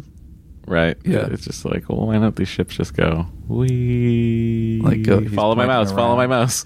He's making them go to the top of the screen. Yeah, it's true. I could just do this all day as long as I don't go here. Yeah, like they can't possibly be blocking. It's the problem with 3-dimensional space, right? I mean, you could theoretically, with enough ships, cover an entire system by being forming some sort of shield around it. Probably implying that the distance they're covering is so great, even if it's just blocking, like that they would have to go too far. But look, I got warp drives. It's really weird. Hey, you know what? I accept. I don't know. I'm with you. If we try to cross it, they'll see us. Even if we're cloaked. This is what the people in... If the Romulans had a cetacean ops, Yeah. Those dolphins would be like, let's just go under it or over it because we know how to navigate in three-dimensional space. Hey guys, I got a thought. Oh no! Yeah, go ahead, cetacean ops. And if this ends with us giving you tiny fish again, well, it's part of the plan, but I don't have to get to that part first. Okie dokie. Okay. What is it? We are in the middle of trying to stop a. Wait, who are we? With the Romulans. All right, we're in the middle of trying to stop a Federation blockade. Okay, first of all, I don't think the tone is necessary. No, yeah, I'm sure, a dolphin. Sure, yeah. I'm part of the I know. I understand. Look at my Romulan outfit. Yep, it's very nice. I do like your shoulder pads as well. Why don't we go... What are those, fin pads for you? What do we call them? Yes, I requested them. Why don't we go around? What do you mean? Like, you mean through it? Three-dimensional space. Through it. I know it's hard for you guys to see it. Wait, what are you saying? You're saying we can go under this? Or over? Wait, what? I mean, really? The choices of direction are almost limitless. Wow. I really never thought about that. Yeah. I in fact, this is the first time you guys have ever been useful for us. You put some what? Salmon in the Wait, I don't think you eat salmon. That's a river fish. What are we, little krill? What are we into? Wow, that was it's really. I thank you so much. I appreciate it. That's why we're here. Oh yeah, well, just don't forget to turn off your. I'd like some herring, cod, or mackerel. Possibly squid. Oh, the rest of you are also bothering me now. Oh God! Can everybody up in Station Ops just calm down? They feel like we could be using navigational strategies that really. Oh boy! Guys, yes. All right. I'm going to... Look, thank you so much. I'm going to close this comm channel. Holy crap. Oh, what? Even more large dolphins... Andy, we're no longer on the bit. A dolphin is like a killer whale. Is a killer whale a dolphin? Well, they're mammals. Well, some dolphins eat fishes like herring, cod, or mackerel. Yum, yum, yum. Some others eat squids or other cephalopods. Yum, yum, yum. Even more, large dolphins like killer whales... I didn't know. Are you saying dolphins? Hang on. Are you saying dolphins like? No, I'm a dolphin, and I really like killer whales. Even more, large dolphins like killer whales eat marine mammals like seals or sea lions, and sometimes turtles. So that's why it is. All right. So now I have to look up our killer whales dolphins. No, Andy, they're both porpoises. Killer whale or orca is a toothed whale belonging to the oceanic dolphin family. Oh wow! But it's all mammal. Yeah, I didn't say they got blowholes, right? They got blowholes. And you're like, well, blow me down. Whether they were mammals never came into play. Well, Andy, they're mammals. I don't know why you think they're not mammals. All right. Stop thinking they're just big fish. Issue orders to begin work on a way to penetrate this field. We covered it. This has been the dolphin minute. Captain Picard he should leave. Captain, I'm picking up something directly ahead. Romulan ship decloaking. Open a channel to the rest of the fleet. Guys, we found him. Don't worry.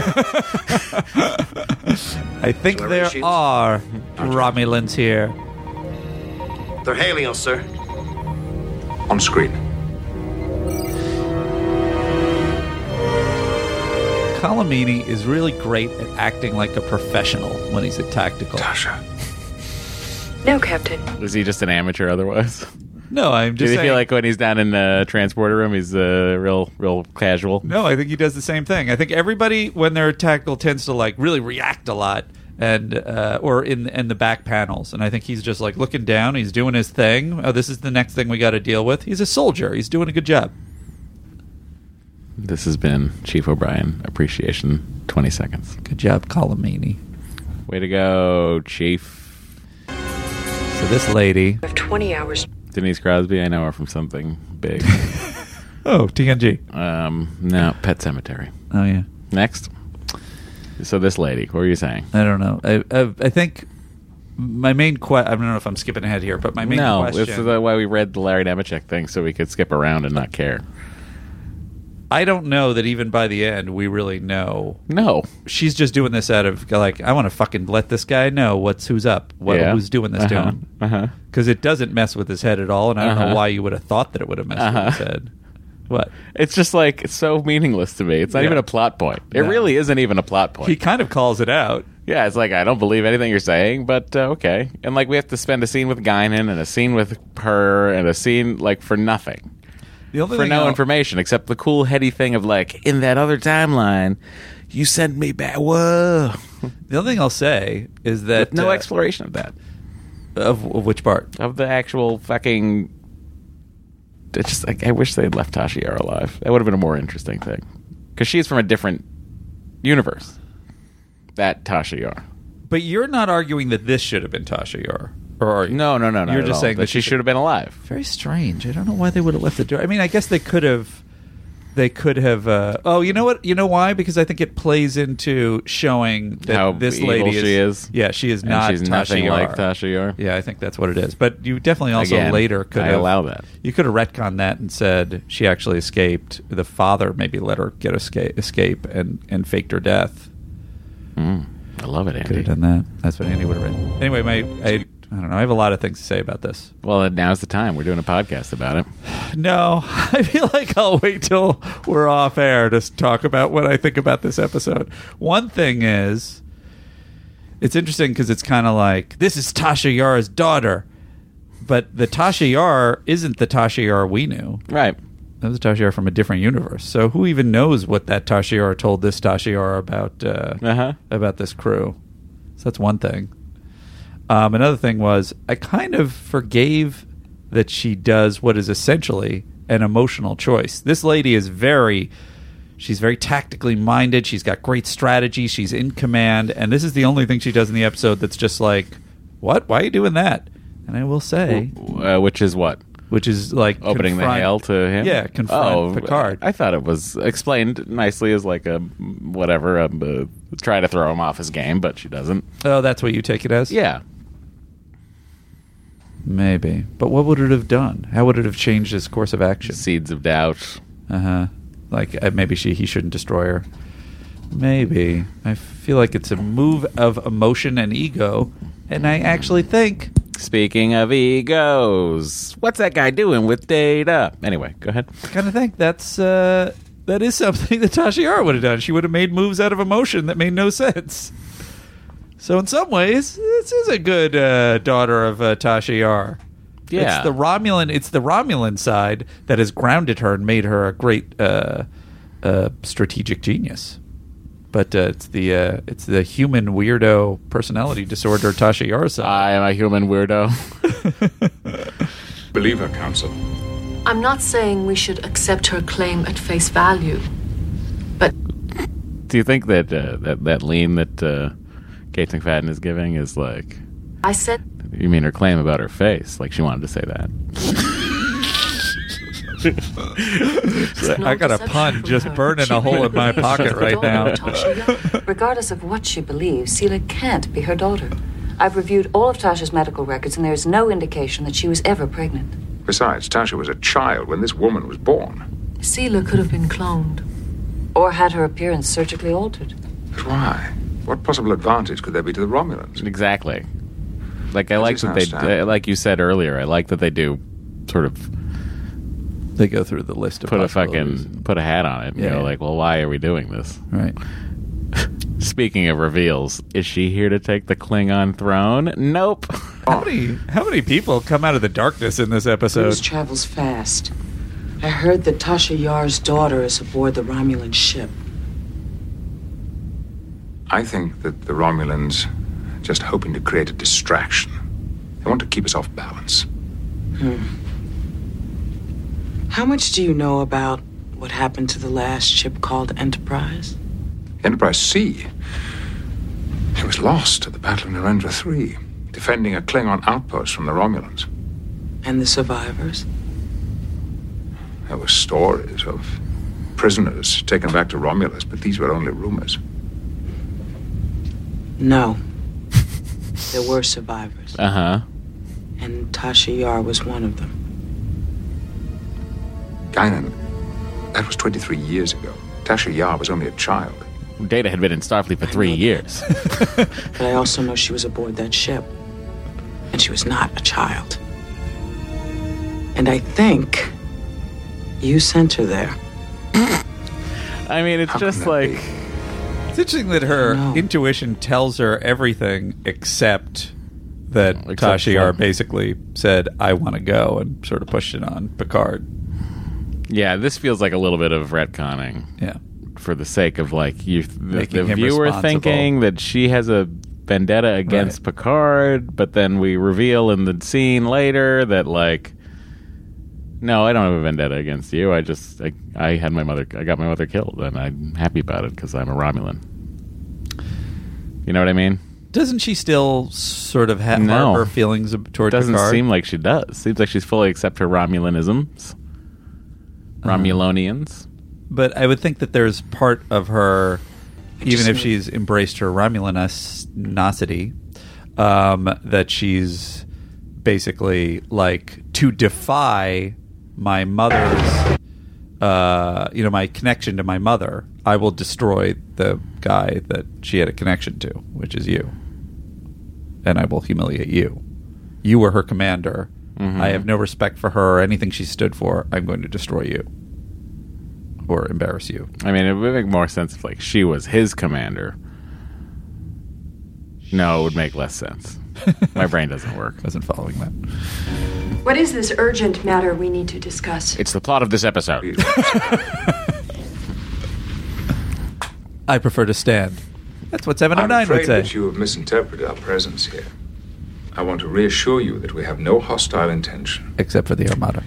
The blockade. It's not hostile. So then I can tell my superiors that a fleet of 23 Federation starships is on our border for, what? Humanitarian reasons? I like that. It is our intent to prevent any external power from interfering in Klingon affairs. Nor do we have any plan to do so. But Captain, if for any reason we chose to enter Klingon territory, how would you stop us? With our cloaking devices, we can slip by you at will. Mm-hmm. And why don't you just take your ships across? You sound eager for us to try. Perhaps you've discovered a method in detecting our ships. Just to fish out the information out of it, maybe? However, yeah, I don't think you asked me here to discuss our military situation. Oh, she lets that drop pretty fast. Why did I invite you here? You want the answer to the only question on your mind. How could Tasha Yar be my mother? She wants to throw it at him. It's been suggested that she was on board the Enterprise C when it was destroyed 24 years ago. That she was one of the survivors, and that obviously you're a product of a union between her and a Romulan. But you know that's impossible. She would have been a child when that battle occurred. But you claim that it is possible. Why? That's the moment in the script I don't understand. Why is she sort of saying, oh, but that of course would be impossible, when she really clearly wants Well, she it, also no. could have been like, she could also think that her mother was crazy, because her mother's like, I'm a time traveler. I came from a different time. I shouldn't be here. I must take you to my home planet. Wait, there are rape gangs. I must take you to Earth. Yeah. So she's just been told this story over and over again. It's kind of like John Connor in Terminator 2, right? Yeah. The mother is like preparing him for this fucking invasion of machines that he has seen nothing of. He's like, she's batshit. She's crazy. She's in a mental institute. I don't even see her anymore. Right. You know. Yeah, it could be.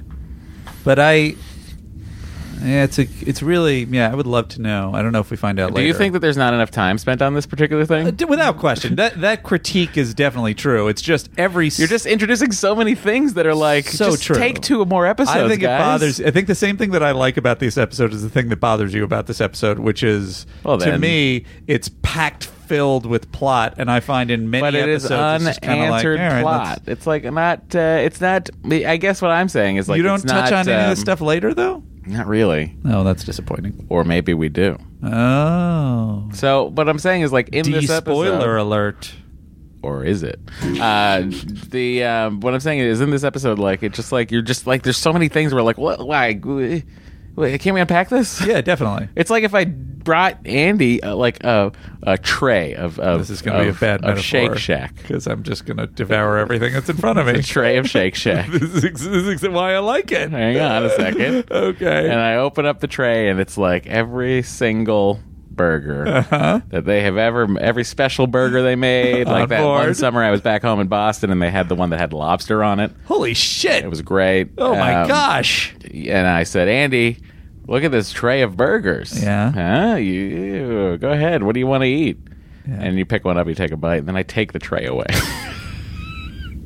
Well, and you're like, well, wait, what about the... That's not what it is. What about the rest of it? What it is here's Andy's real burger thing. This one has a burger with lobster. Have you had Hi-Ho? This one has a burger with chicken. This one's a double Shake Shack. This one's the smokehouse. This one's the split hot dog. The Chicago dog. And no, hut. Chicago hot dog. Hot dog. And I got a bite of all of them. I would love that. Well, that's not what this is for me. I know. Maybe it was bad, because you do want a bite of everything. I do want a bite of everything. Andrew Secunda, 2019.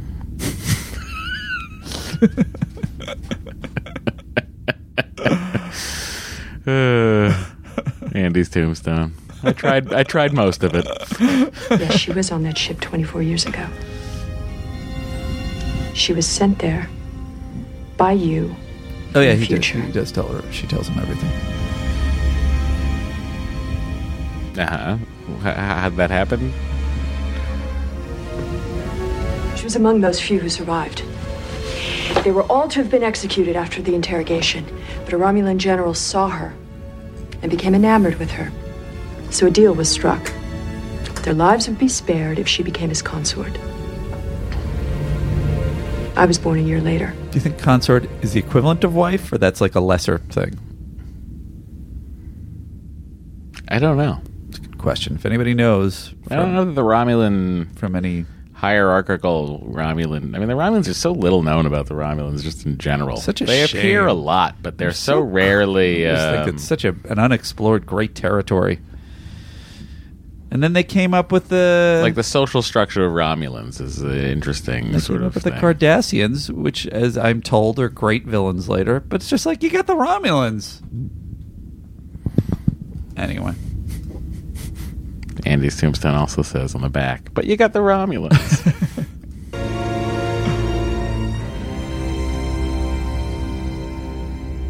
Everything in me that was human died that day with my mother. All that's left now is Romulan. Never doubt that. I didn't. Doubts? I'm full of them. But nothing in my experience can persuade me that what you have told me is true. And I do know one thing. It will not affect my judgment at our next encounter. Why? You have 14 This whole thing was pointless. Yeah, why does he say... Why is it necessary in the script, as from a screenwriting perspective, for him to say, I don't believe any of that? Like, why doesn't he just accept it and say, whether that is true or not true, it will not affect my judgment? You know, I will say, one of the things I do like about this is that he says to her, I don't believe any of this. Because it is so far-fetched, and it's coming from a Romulan sitting opposite him, and they're in the midst of a battle. He's got Guinan backing it up. Yeah. Emerging from the shadows. Yeah, that's true. But it is so far-fetched. I mean, yeah, sure, it's far-fetched. But he's also got, I mean, yeah, you could create it from cosmetic surgery, as they say, but he's got Tasha. And he's also saying, in front of him. It is all leading back to the thing of like, well, this was fun, but nothing's changing. See you. Good talk. Bye-bye. Yeah. Bye. You only knew our brother. We are not like him. Our brother made many mistakes. One was to make you an enemy. We would rather be your friend. By the way, you skip over. We don't have to play it, but I love that she's stroking him, and he has a moment of, "Oh yeah, do it!" Oh my god! He wakes he's up. waking from sleep. He's sure in a dream. It was he's probably a sensual Klingon. We've never seen that side that often. But he Actually, has I guess a we son. have. That's true. Jeez Louise. He loved her. Kellar. Susie Plaxton. I love it. He could have been dreaming about I it. love these two. These two, they should do a spin-off just with them. I want to see them in the Picard show.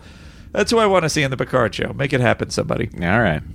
Someone figure out how to make that happen. The Duras sisters. You know that. But Toral needs guidance. A firm hand. A father figure. That could be you. If you were mated to Bator. The rewards could be greater than you can imagine. Nothing will stand in our way. We could rule the Empire together. Join us, Worf, and usher in a new era for our people. Era where honor has no meaning? Where Klingons trade loyalties in dark rooms, and the Empire is ruled from Romulus. He makes valid points. Enough, Lursa. This is where Worf should be like, wait, Tasha? Do we see her? You failed. I need to know the strength and capabilities. You sure do, pal. I don't have time for this. Worf doesn't even look confused. Maybe Worf has face blindness. Come over to the guard. Bator can have him back when they finish like me. Come.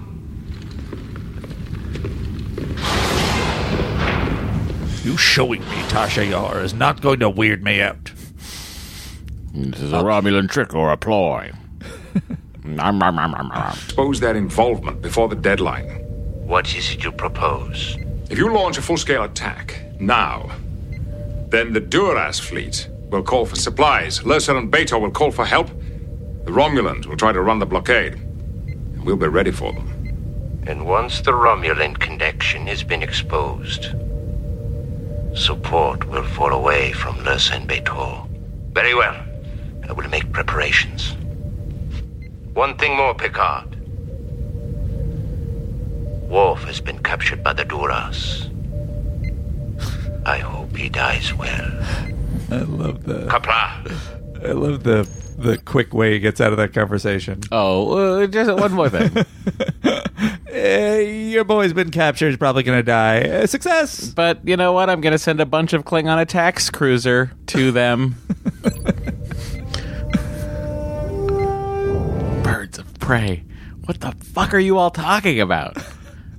Ah! So mad. By the way, look at this. You see this? Yeah. Phaser damage, phaser damage, phaser damage. This is just a recycled shot from yesterday's Enterprise. Oh. Also directed by the Crosby. What's his name? Not Denise Crosby. Not Denise Crosby. Did not. Denise Crosby. Good she job. Did not. I meant David Carson. David Carson. The DC's confused my brain. Oh my God, David Carson. He's got a good record. And the Hornet to this position, which will open a small gap in our detection net. And if the Romulans are already aware of the Tachyon field, they should run the blockade at that point. Exactly. But when they try to bring their ships through, the Enterprise and the Tiananmen will swing around, close the gap, catch them in the act. Very nice. I'd better get back. Good luck, Will. Good luck, Captain. I'm going to go to my ship now. It's very small. I love that moment also.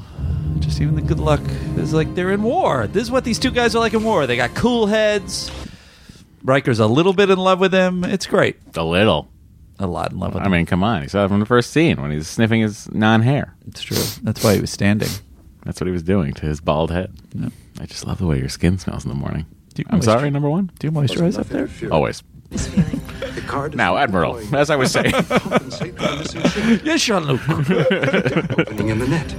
It doesn't have enough ships to maintain the network. If we act quickly, we can also, move through. This is some just delicious Ron Moore writing.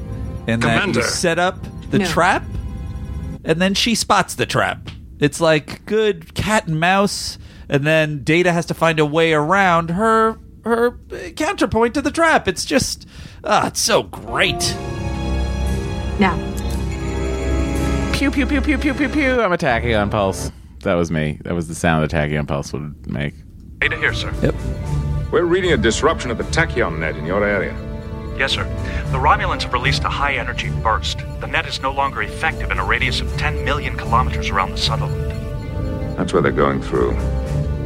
Send a signal to the fleet. All ships to fall. But if they're going so far down this net, why not just go under the entire thing? Back and rendezvous at Gamma Aridum. We'll re-establish the net there. Aye, sir.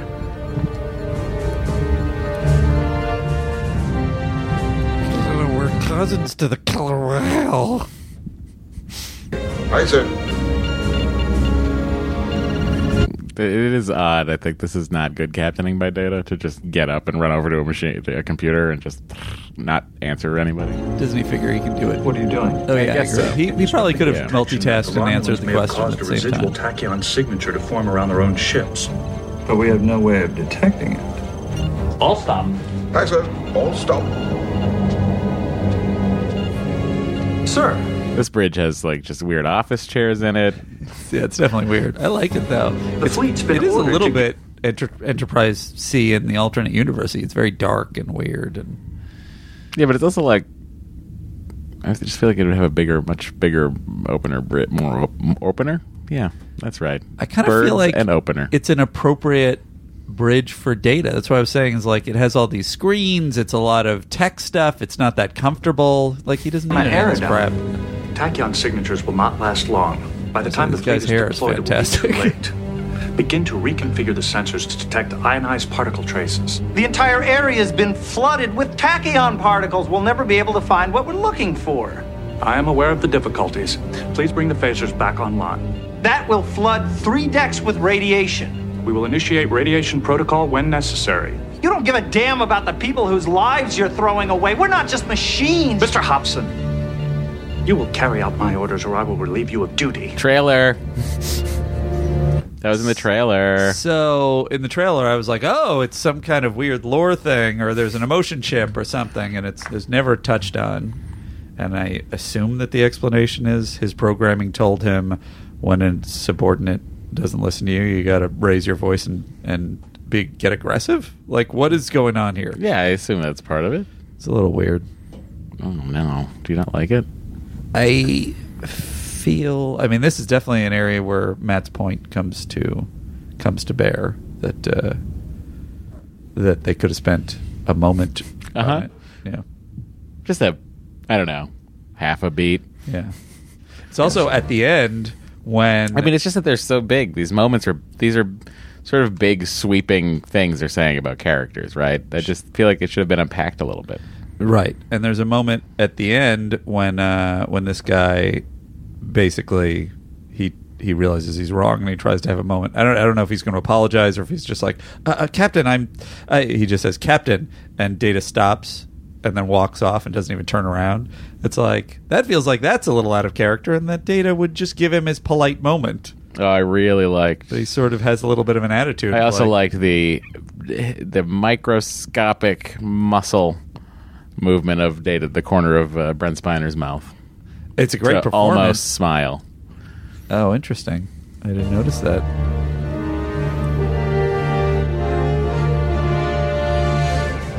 Captain, the Sutherland isn't heading for the rendezvous point.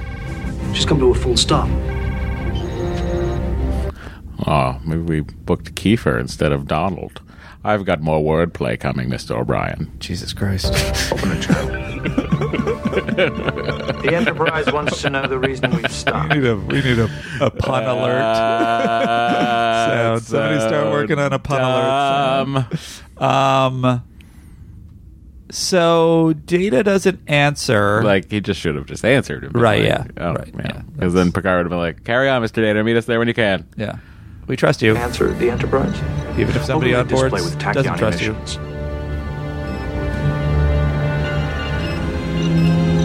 Highlight any tachyon Although, signatures which what if show he's afraid subspace inertial of the displacement. Romulans listening? Yeah. So now maybe if you had a moment to explain that for our character, it'd be Yeah. interestingly nice. Pointless. I guess that would have been a good thing for him to say to this guy. Yeah. Yeah. There's no way for us to be sure the Romulans are out there. Reconfigure photon torpedo warhead yields. Set for high energy burst level 6. Level 6? But that won't even... Do it! So whiny. That's probably what my character would have been like. Torpedoes ready. But you're not making Another sense. message coming in. It's Captain Picard. Mr. Data, you were ordered to rendezvous with the fleet at Gamma Eridon. I can't, sir. I've been, another homing thing I didn't know I had in me has been activated by Dr. Soong. So I'm going to take this ship, blow everybody up, and head to his new planet. Cool. Is that why I'm not the captain of a ship right now? Now I get it. Beam me back to the Enterprise. I'm sorry, sir. That really would have been the best explanation. Stand by, Captain. Mr. Hobson, prepare to fire. Didn't you hear? Captain Picard wants us... Fire. Fire! Side note, couldn't Data have done a little tippity-tappity on whatever panel was near him and do it himself? I think as a captain, he wants to include everybody. Sure. By shouting at them. Also in his programming. Oh. Make sure they feel like they're useful, but don't give them just busy work. They have discovered us. Reverse course. Order the fleet back to Romulan territory. Commander, the Duras need this convoy. Without these supplies, they cannot win. We've been discovered. It's over. But what should I tell Lursa and Bitor? Tell them... F off. They're on their own. A league of their own. Matt, stop. I really need that pun alert. That wasn't even a pun. That was literal just word association. That was nothing. Heading back to Romulan space. Make a full report to the flagship. Now watch Brett Spiner's perf. Offline and begin radiation cleanup of the affected decks. Yes, sir. And he's not trying to get a moment with him. He just addresses him as captain. Well, let's play it. Yes, sir. Captain. I'll take it back 10 seconds because I'm already there. Make a full report to the flagship. Take the main phasers offline and begin radiation cleanup of the affected decks. Yes, sir. Captain. He does. You're right. It's a tiny little The tiniest little, which I think is just such a good performance, I think. Defeat! How? Where are the Romulans? They never came. I mean, what we learned there is Data's almost as good a captain as Kern is. Almost. But, he didn't take the ship into the Chronosphere, which he should have done. So true. Kill him. So, look, everything wraps up a little bit here. They beam away, leaving Picard to this nice moment. My actions proved positive. The ends cannot justify the means. No, they can't. However, the claim I was only following orders has been used to justify too many tragedies in our history. Starfleet doesn't want officers who will blindly follow orders without analyzing the situation. Your actions were appropriate for the circumstances. And I have noted that in your record. Makes you want to reevaluate Shelby, doesn't it?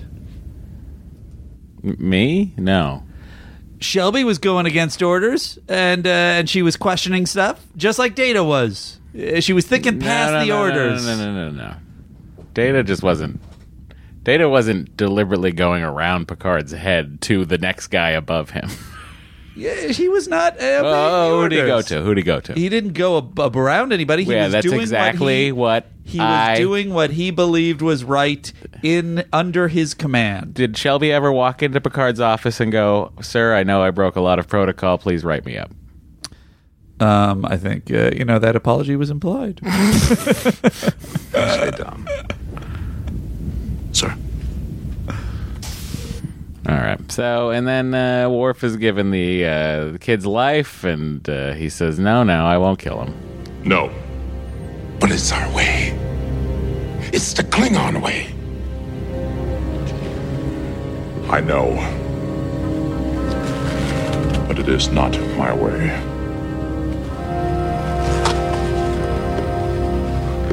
This boy has done me no harm, and I will not kill him for the crimes of his family. Then it...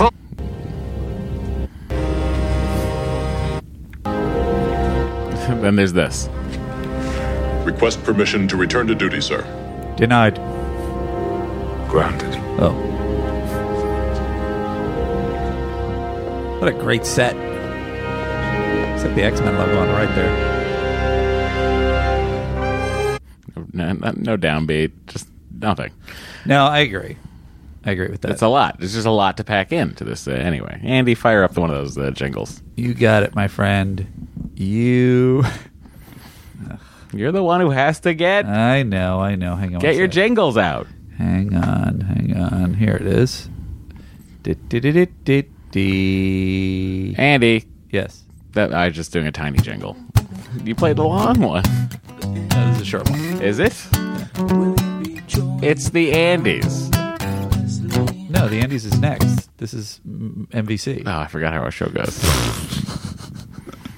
Anyway, the MVC of this one, I guess, I have to give it to Sela. Sela? Yeah, or Guinan. Data, too. But Data's on the Sutherland, so... Oh, good question. Are we including that?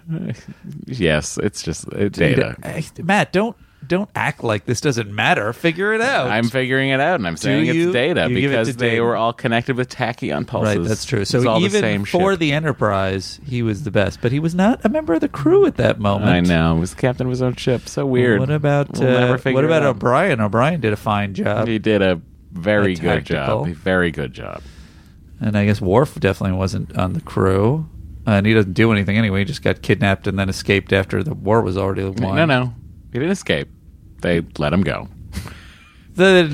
Oh, yeah. He fights a guy before another Klingon walks in and comes. Yeah. It feels like you want to give it to Data, but he's not on the Enterprise. So that's your command decision, my friend. Yep, it sure is, Andy. What do you say? I say it's Data. Okay. I mean, no one else does anything else. It's not Riker. It's not Geordi. It's not Picard. Geordi comes up with the tachyon net. Yeah, he sure does. I'm giving it to Geordi. Okay. It's just, it has like a line and a half. Talk, but the podcast isn't over just yet. How many Andys does this episode get? You're right. I'm going to give half my point to Data and half my point to Geordi. Interesting. Look, this episode, a lot of great stuff, action-packed. I don't think it's as good as the last episode because I don't think that they're given the time to explore all the avenues. Whereas it was a nice, clean story in last week's episode. This episode is sort of like... shit, we got to wrap up all those loose ends. But they don't get to do it in a way that is... I think the problem is, the problem with having the task at hand is you've separated out our entire crew. Right. And, the Enterprise, essentially, the only people on the Enterprise functionally that are still there are Troy and Crusher, who have one scene. Right. And then it's O'Brien and Picard. Right. Then you have Riker and Geordi on another ship. Right. Then you have Data on another ship. You have Worf on another planet. So it's a real dispersal of things, creating an A, B, C storyline that it takes a lot of stuff to wrap up. And this whole Sela thing, I don't know. And what's interesting is if you had saved the Data plot, it'd be great for another episode, you would have had plenty of time for the Sela plot, and you would have been able to deal with Worf a little more fairly. And really, I think that Matt's complaints are reasonable. My main issue is the I call them critiques, not complaints. Critiques is that Worf this is Worf's time to shine, and I think it's even set up in part one. And right even from the top, there's give Worf the captain of a Klingon ship and watching him be a badass in full war, the way we kind of secretly have always wanted to see him. And also the emotional plot. I understand you deal with a lot of it in part one, but I would kind of like to see it extended and touched on more in this episode. So, but that being said, I love the whole Sela thing and her being Tashira's daughter. I think that's just genius to extend the character that way. I love that she's a Romulan. I love that the Romulans are so heavily in this. I love the diplomatic stuff and the negotiating. I love the exploration of the Klingons and that they have a neutral ground where even when they're fighting, they're like, yeah, this is what we do, but we can still be cool with each other. And the sets and the design, the battles. I love the cat and mouse of everything. So really, did you ever say what your... No, but I'm letting... But could please. So for me, I would say it's a 9.5, and I'm only taking off... Holy shit. 0.5 for the Worf, and then I think your point is valid that this could have been explored more, and probably they were restricted by the form, but just by moving the data thing to another That is episode. the most surprised I've ever been by one of your ratings. Too high? That's the most surprised I've been. Because Did I say what my critique I'm was? asking. This is exactly what you're doing I'm in all your asking relationships, you. Andy. What was wrong with my critique? Could I have done it better? Was it too high or too low? What should I have done differently? Andy, you're great the way you are. Don't worry about it. That you were surprised, and I was curious which direction you were surprised in. I give this episode a 6.5. Are you not going to answer? I think my rating should speak to what I was surprised. It's a 6.5. So it's way too high for your tastes.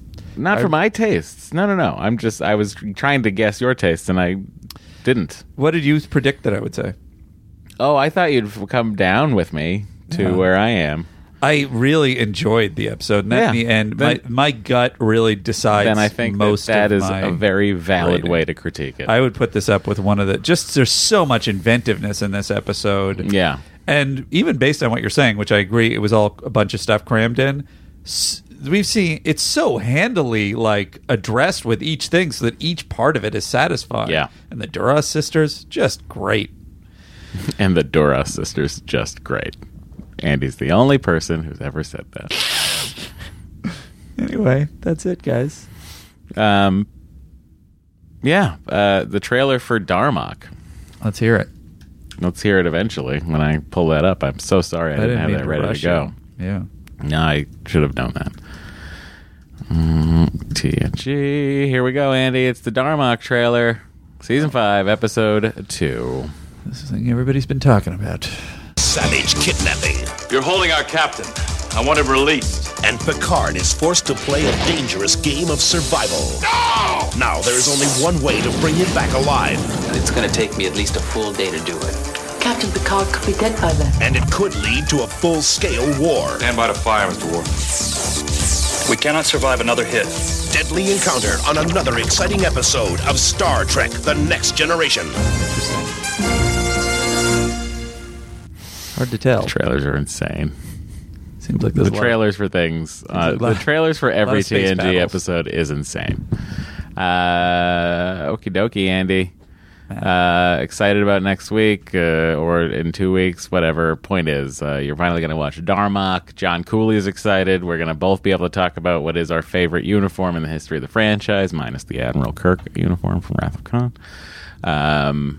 And that's pretty much that. So with that, let us head over to the President's Circle, Andy, to say hello to a few presidents, because this month, coming up here, we have Andy and I are finally going to sit down and watch Thor: The Dark World. You've been waiting for it. I have never seen it, and I have heard nothing but not great things. Seen Thor Ragnarok, and he enjoyed it very much. Oh, yeah. It's the best.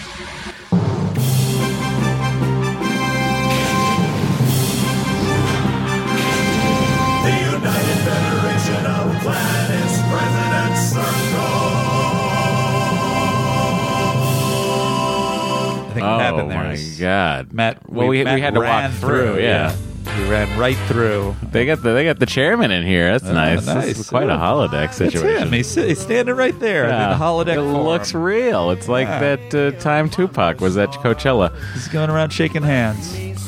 All right. So thank you to everybody. If you want to join, you know where to do it. Star Trek TNC on Patreon. It's patreon.com/Star Trek TNC. So here we go.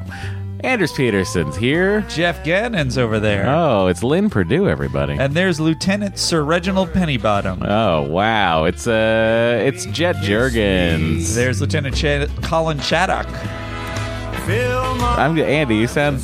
There we go. That's better. Derek Atkinson's here. And there's... Turkleton. There you go. Geordie Jeans. It's like Jordache, but not. That's fun. Ryan Sistick. Jennifer Leader. Christopher H. Judith Haynes. M. Michael Kukulich. Nate Hudson. Lieutenant Robert Hogan. Oh, it's Jeff Jenkins, everybody. There's Lieutenant Kyle Robertson over there. Oh, it's Rachel Dillon Snyder. There's everybody's favorite Aaron Davies. Levi Bliss. Connor Shapiro. There we go. It's Inyi. Peter Ohlman. Really hitting the umlaut on that. I love it. How did you say the umlaut? No, I mean, I'm just saying, you're really hitting it. Cody Stanley's here. Stephen Cotter. Kendra Song. David Marquez. Kip Corbett. Jack Cavici. Barab Baptiste. Lieutenant Tom Casey. Oh, it's Matthew L. Went. There's Preston Foster. DeWanda Reckons. Robert Denton. Or Reckons. DeWanda Reckons. Rob Sabin. Sabin? Sabin. We'll go covered Sabin. them all. Lieutenant Dion. Catherine Novacek. The Blast from Our Past podcast. There we go. Trek Barnes. That wasn't a free plug, my pal. That cost them $17.01. That is true. Come on. John Turin. Alex D. Geslin. Matthew Wright. Joyce Hudson. Jesse Lane. Carmen DeHoog. Eric B. Jonah Brulette. William Timon. Adrian Carter. Marcus Aronson. Barry Wallace. There we go, everybody. That is it for this week. Tune in next week. We'll be talking to Ollie. The chairman is wrapped up. Now he's shaking hands with a lot of Italian-looking people. Boy, this holodeck, it's so impressive. Every time we're in here, Andy, I just can't get enough of it. But we are leaving. So thank you all so much. And as we say on the podcast, disengage.